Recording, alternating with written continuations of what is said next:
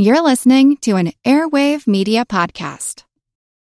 American Giant makes great clothing, sweatshirts, jeans, and more right here in the U.S. Visit American-Giant.com and get 20% off your first order with code STAPLE20. That's 20% off your first order at American-Giant.com, code STAPLE20. It was kind of like a game of Battleship where you know the person is calling squares that are close to where your battleship is. You're hoping they will miss, but you know they're getting close. That's something like how Alexander Butterfield might have felt in 1973 as the Watergate Committee's counsels asked him questions. As Nixon's deputy chief of staff, he knew that he held a great secret.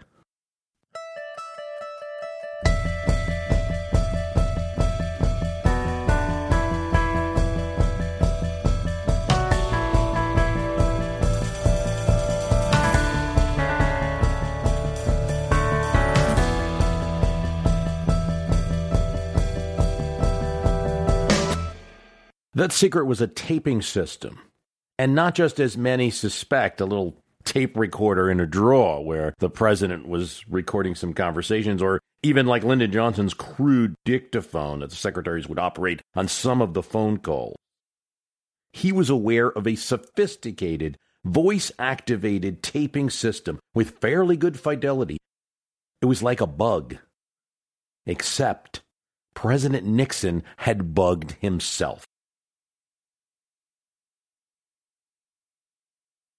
Watergate's already been in the news. Now the Senate and the House Joint Committee are investigating in 1973. They've got John Dean, who was the previous White House counsel. He's revealing some of the cover-up going on in the White House. Butterfield goes in to be investigated. I won't mention the tapes, Butterfield's thinking. I won't mention the taping system that I set up. But if they ask on a direct question, he decides. He's under oath. The Republican counsel on the committee, the minority counsel, had planned to bring up some questions about John Dean's advice to Nixon in order to make Dean seem like the villain, to seem like not the president of the United States, but his renegade counsel was behind the cover-up. So Fred Buzzard had provided a summary of the Nixon-Dean meeting to try to be helpful to the president. Scott Armstrong gets it, and Scott Armstrong is the Democratic counsel on the Watergate Committee. And what strikes them about it is, wait a second, it's not so much what's in this document, but why are there verbatim quotes in it?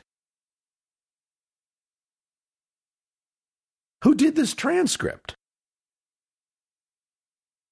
In room 6334 of a congressional office building, Butterfield goes into this small committee room. No senators, just staff. Not a high-priority interview. He hasn't seen this memo, but he's asked about it. How did this come about? Was the president's recollection good? No, but sometimes he would take notes. How often? The lawyer asks. Now, Butterfield's worrying a little bit. If he says that Nixon writes notes like a diary, they will try to get it. Oh, not that often. Were these notes that he wrote detailed? No, Butterfield said, I don't think so. Well, where else might this have come from? Now, Butterfield, years later. I'm mildly panicking right now. I'm stalling for time. Ironically, the Democratic counsel, the one that would seem to be the most out to get Nixon, is nowhere near thinking about a taping system. He would reveal when he's interviewed in 1989 that in this meeting with Butterfield, he thought he'd discovered a new filing system, paper records, and might have to offer a new subpoena to get them. It's the Republican counsel, Donald G. Sanders, in the room, who's the one who asked the critical question. Was there ever any kind of taping system in the president's office? Butterfield realizes that he's now got the direct question. I was hoping you wouldn't ask that question. Yet he was likely not truthful in this answer, because a Journal of American History article years later and an interview with Bob Woodward in 2014 revealed that he was not unhappy that the truth came out. I didn't feel I had to protect Nixon, he said then. I didn't have a motive, but I preferred that the truth came out. Butterfield hoped, now having made his revelation, that it still would not be on him, but would kind of be used as background for the Watergate committee, hopefully to ask his boss at the time, Haldeman, to put him on the spot. The next scene was out of a movie. Capitol Police in a phalanx around him. As he walked down the long marble halls of Congress, you can hear those shoe steps into the Senate caucus rooms. The doors swing open and enters Butterfield. They swear him in. Most of America is glued to this Watergate hearing at this point, and they've actually canceled, a lot of regular TV programming. And all of a sudden, flashes on the screen. Mystery witness next. And it's Butterfield. He tried to avoid appearing before the committee, but the committee threatened to call marshals if he didn't show up. And Fred Thompson, yes, the late presidential candidate, future presidential candidate, and Law and Order actor, questioned him and asked the critical question. Are you aware of the installation of any listening devices in the Oval Office? I was aware of listening devices, yes, sir. History was changed. Watergate went from a kind of a little headache for the president to the discovery of the evidence that would potentially impeach Nixon and force his resignation a year later. It also went from a congressional committee that had one good witness, but that witness's credibility was starting to get tarnished a bit, to having a much larger scandal. After he acknowledges the existence of the taping system, he tempers it with, I believe the president was innocent. He didn't really, but he didn't want to burn the bridge anymore. The Last of the President's Men by Bob Woodward, a book about his interview with Alexander Butterfield, was published by Simon & Schuster, and I'm indebted to Simon & Schuster for sending it my way. Watergate's one of those things that you'd think there would be nothing else to talk about. And yet, maybe sometimes the hardest thing to look for is right under your nose, and there was Butterfield. And all of these years later, he talks to Bob Woodward. And we have it in a book called The Last of the President's Men. It made no big splash. There's so much else going on. People should take a second look. Some people who follow Watergate a lot know the name Alexander Butterfield, but he's not one of the most well-known figures, even though it was he that revealed the taping system. It's totally subject to chance. This is what's crazy about it. Haldeman did not have, Butterfield in his thoughts, I gotta have this guy as my assistant. He wasn't like so many other Nixon people who have worked with him in the law firm in New York or as vice president, people that had a long-standing loyalty to him. Haldeman was the campaign manager for Nixon's run in 1962 for California governor. But Haldeman just happens to be in Australia, of all places, and so is Butterfield. He's a colonel in the Air Force. He's looking to get a little bit higher in the Air Force ranks, and Haldeman was a college friend of his. And Haldeman remembers Butterfield, and Butterfield asks if he could be of any help in getting him a better assignment. He doesn't want to be stuck in the Air Force in the Australia assignment. And Haldeman says, I can do one better. He knew that he was a military man and had been aides to other people. I need somebody capable to be my number two. I'm Jane Perlez, longtime foreign correspondent and former Beijing bureau chief for the New York Times. I've been a foreign correspondent in lots of places: Somalia, Indonesia, Pakistan, but nowhere as important to the world as China. I mean, China is not dropping anti-democratic paratroopers into Montana. But of course, we did see things like the weather balloon/spy balloon riveting the whole country for a week. This is Face Off, an 8-part series in which we'll take you behind the scenes to key moments in the tumultuous U.S.-China relationship. We'll speak with a diplomat, a spy, a tech reporter, a U.S. admiral, even Yo-Yo Ma. Plus, my pal and noted China historian Rana Mitter joins the conversation. We'll look at what's driving the two nations apart and explore whether anything can help bring them back together. Face Off launches April 9th. So he went from nowhere to being deep inside one of the most secretive and well-managed White Houses. It was so odd that in Bob Haldeman's own diary, he speculated that Butterfield might have well been a plant. And just imagine if you're sitting in an office and this was Butterfield's situation, and there's a buzzer. And when that buzzer goes off, it's Richard Nixon.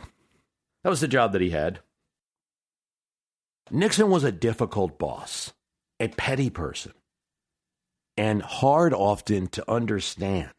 Haldeman's rule, however, was never to ask the president to repeat himself. Now, this leads to some interesting and difficult times.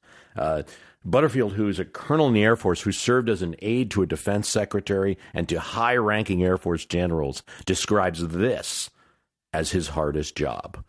Never ask the president to repeat himself, Haldeman insisted on, even though the president was known to kind of mumble and not make clear statements. One of Butterfield's job was to insist that pictures of President Kennedy be removed from the executive office building offices. Nixon had heard that people still have Kennedy pictures there. Well, why not? A revered president. There's pictures of him all over America still. But he didn't want them in 1969 in the EOB office. Butterfield tries to ignore it. That's not going to work in the Nixon White House. Haldeman says, this has been delayed a month. And the president asks about it once a week. Where are we with this? So he had to actually go and find out the people that had Kennedy pictures and ask them at the president's behest to take them down. And eventually he does, and people grudgingly do, and he confirms that it's all done. Butterfield enriches the Watergate story by talking about the other dirty tricks that were going on at the time that Nixon was aware of. He directly confirms Nixon's involvement in other schemes, such as putting a spy onto Ted Kennedy's Secret Service detail as he went out campaigning with McGovern. Butterfield was the one who set it up. Given what happened to the other Kennedys, Rose Kennedy asked the president directly for help with extra Secret Service protection. Nixon agreed, but also put a spy in the Secret Service group. We know this because Butterfield confirms it on the Nixon tapes. He tells Nixon, it's all done. Another time he was to refresh the enemies list to be sure that no one from that list was visiting the White House, and to insist that reporters that they didn't like would be removed. When the president of Harvard, who was on the list, showed up for a ceremony with Pat Nixon, Nixon buzzed Butterfield and demanded that he never be allowed again. What's the use of having this list if one didn't follow it? Anyone who wants to pursue a kind of revisionist look of Nixon as just kind of being caught up in events and maybe had the one bad Watergate event where he covered it up, but generally speaking, he wasn't involved in this stuff, I think Butterfield is a good figure to tie it together. Butterfield talks about how Haldeman and Nixon were so interested in the Arthur Bremer matter, that is the shooter of George Wallace, and they were so mad at Butterfield for not getting that news and all the information on Bremer to Nixon in a timely fashion. They wanted to break in to Arthur Bremer's apartment and to try to put Democratic literature in his apartment. But that the time had run out.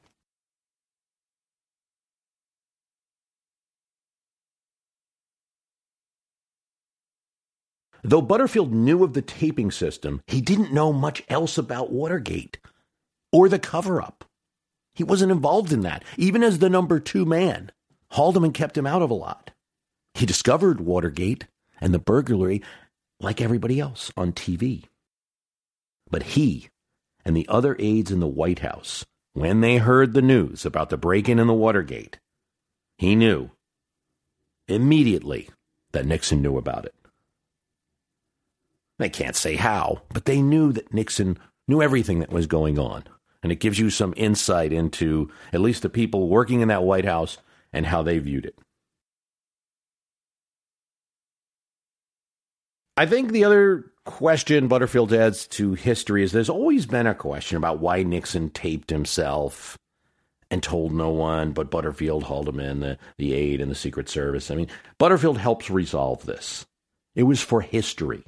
It was Nixon's desire to have a record of his positive news. He thought that the media was so against him that the history was going to look terrible because all that was on record was how bad he was. So he wanted, when he had a success, he wanted that to be recorded. Early in the presidency, before the taping system's installed, they have like a really good meeting with some business leaders. And he's like, and Nixon said something to the effect of, "See, that should be recorded for history." And so they set it up. He didn't feel that academics would treat him well, and Butterfield has no other thought than that that was the reason for the taping system that he set up. We always think of people as being in two minds, right? Especially the way that we view politics as partisans first and examiners later sometimes. You're either with us or against us. You're either for the president or against the president. But Butterfield's one of these interesting people who was right there in between.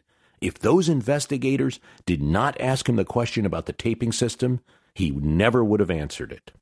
And he didn't volunteer any information. Yet when they asked, he decided to be completely truthful. And he's also right there in the middle of his personal feelings about Nixon. He wasn't somebody who was out to get him, and he wasn't somebody to protect him. He was right in the middle. He had, after some bumps in the road working for him in the beginning, developed a fondness for Nixon, kind of understood him really well. He was the number 2, felt he did some good things. On the other hand, he also felt him to be rude, had no idea why a guy like this would be involved in politics when he really was uncomfortable with people. He had never seen the kind of rudeness that Nixon displayed to staff, even though he had worked in the military for high-ranking Air Force generals and for Secretary of Defense. So that kind of bit him a little. Didn't make him so bitter that he wanted to turn in the Nixon White House or anything like that. There is something else that sticks in his craw, and it's something that's revealed through the Butterfield files and something that should be part of the Nixon history, and that's what he calls the Zilch Memo. And in other words, it's where Nixon reveals that the bombing in Cambodia and Vietnam was accomplishing zilch. They were getting nothing out of it whatsoever. It wasn't making the North Vietnamese effort any less. It wasn't helping soldiers on the ground. It wasn't making them come to the negotiating table. It was doing zilch.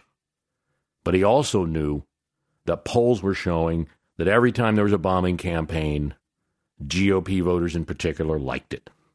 That's something that Butterfield stored, and something that didn't give him a very favorable view of the president. Want to learn how you can make smarter decisions with your money? Well, I've got the podcast for you. I'm Sean Piles, and I host NerdWallet's Smart Money Podcast. On our show, we help listeners like you make the most of your finances. I sit down with NerdWallet's team of nerds, personal finance experts in credit cards, banking, investing, and more. We answer your real-world money questions and break down the latest personal finance news. The Nerds will give you the clarity you need by cutting through the clutter and misinformation in today's world of personal finance. We don't promote get-rich-quick schemes or hype unrealistic side hustles. Instead, we offer practical knowledge that you can apply in your everyday life. You'll learn about strategies to help you build your wealth, invest wisely, shop for financial products, and plan for major life events. And you'll walk away with the confidence you need to ensure that your money is always working as hard as you are. So turn to the Nerds to answer your real-world money questions and get insights that can help you make the smartest financial decisions for your life. Listen to NerdWallet's Smart Money Podcast wherever you get your podcasts. Even though, unlike John Dean, he didn't turn against the White House, he was forced to answer under oath. He still paid a bit of a price for revealing the existence of the taping system and not being ultimately loyal. Al Haig, a Nixon loyalist to the end, would block him getting a job in the Reagan administration.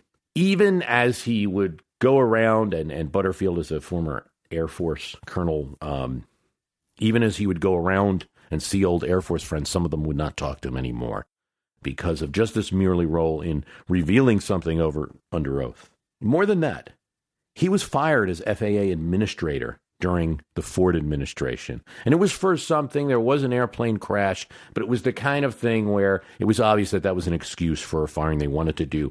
So that point I bring up because I think it brings a little interesting insight that Ford and still some of the people that were in the Ford White House were still none too happy about those that weren't loyal to the GOP administration. And there was some enforcement of loyalty even after Nixon was gone. The whole Butterfield story does demonstrate that in a White House, there are many people who play roles.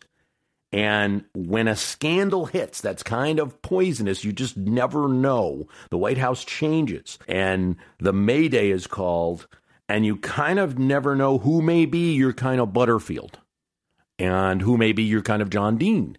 So you have the people who are like your John Deans who are going to turn, and when there's a scandal, run for the hills and try to save themselves, and you're going to have those people.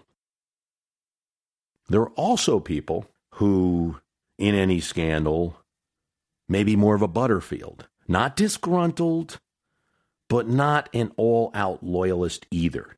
Somebody who plays a role in the scandal, in the investigative phase. He's not going to lie, and he's going to be involved enough to be able to substantiate some information. The Congress has one powerful role in investigations and subpoena power, but they're not omnipotent. Often, a cooperative, if not friendly witness is needed for Congress to do its investigative function into the executive branch.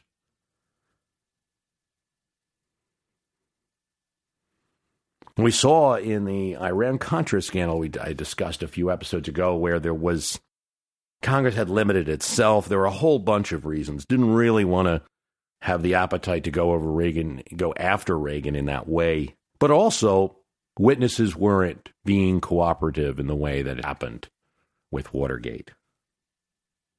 So it's something to keep out for. You never know in any White House where a Butterfield might be. I want to thank you for listening. The website is www.myhistorycanbeatupyourpolitics.com. I got a couple links there. You can follow us on Twitter @myhist, @MYHIST, giving out some good little history tidbits there. So definitely follow us on Twitter. Premium podcast, lots of bonus episodes. We just did one on the other side of this whole. We're talking about the Nixon White House. We did a podcast on the 1972 campaign of George McGovern and the Thomas Eagleton affair and everything that happened with his resignation from the ticket mid-election. So sign up for the premium podcast. It can be as low as $2 a month. We may be increasing that price soon, so join up now. There are other memberships available if you want to help out the program more. Thanks for listening. My name is Greg Jackson. I'm a historian, professor, and the creator of History That Doesn't Suck, a podcast that provides a complete overview of U.S. history through storytelling, yet keeps the rigor you'd expect in a university class. Starting with 22-year-old George Washington in his first battle, join me for a chronological telling of the United States story, its unlikely revolution, fractious civil war, tenacious inventors, brave reformers, and more. With more than 100 episodes, you can already binge listen your way through the progressive era. Find History That Doesn't Suck wherever you get your podcasts.